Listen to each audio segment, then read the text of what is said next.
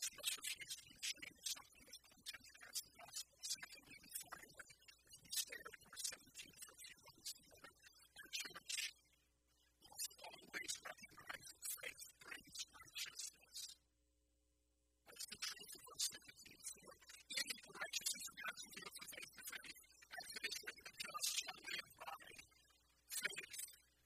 Luther understood this, and it don't mean to pretend that these early reformers were not made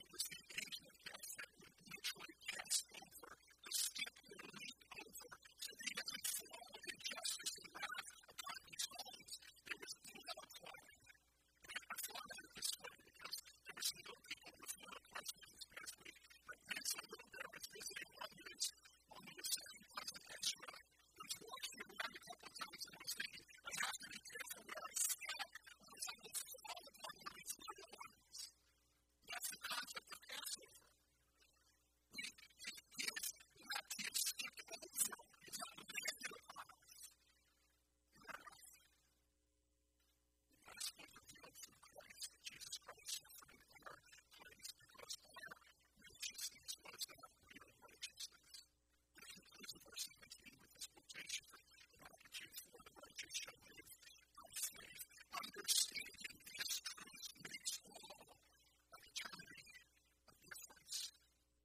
When Martin Luther searched for God, for a long time he thought that the righteousness of God was a companion righteousness. But here, from Romans, he begins to understand that it's God's standard of righteousness. Makes you dwell in despair, but eventually breaking you down in a place where you're like, I can't do it. I cannot do it. He was growing his life before somebody had by confessing every little thing he could think of.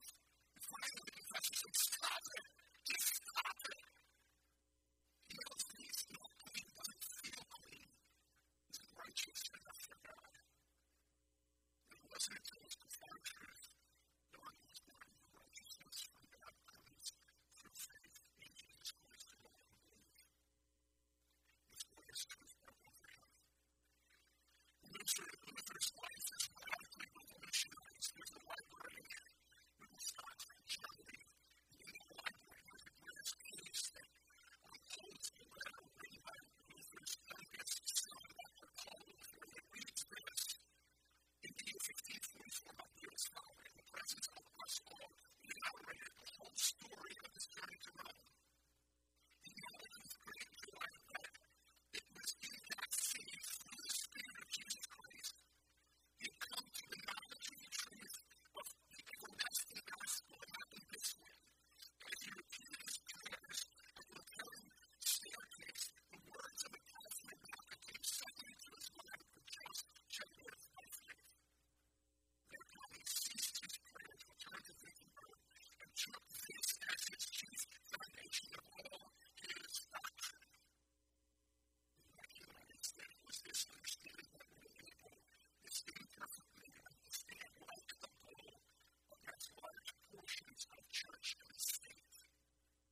The righteousness of Christ had motivated Martin Luther, and it must motivate us. It is possible for women and women to stand sinless before God, not through our works, but through the work of the Lamb of God who takes away our sin. It is possible to know that we have eternal life, not because of our efforts, but because of his effort. It is possible that to be free from the frustration of somehow trying to prove our affection to God, living our performance from God and prove to God that we really don't care about him. This is great news. Prodigals become princes, sinners become saints, haters become holy. Every church down through the years that has mattered has maintained this gospel journey. This is essentially our crown jewels, if you will. We are a people of luck, and we have God's life-changing story to offer. We do not offer here a self-help paradigm. We do not offer here pop psychology. You can get that stuff from Dr. Phil or Oprah. When you realize you can't perhaps no clothes, no, we offer this life-giving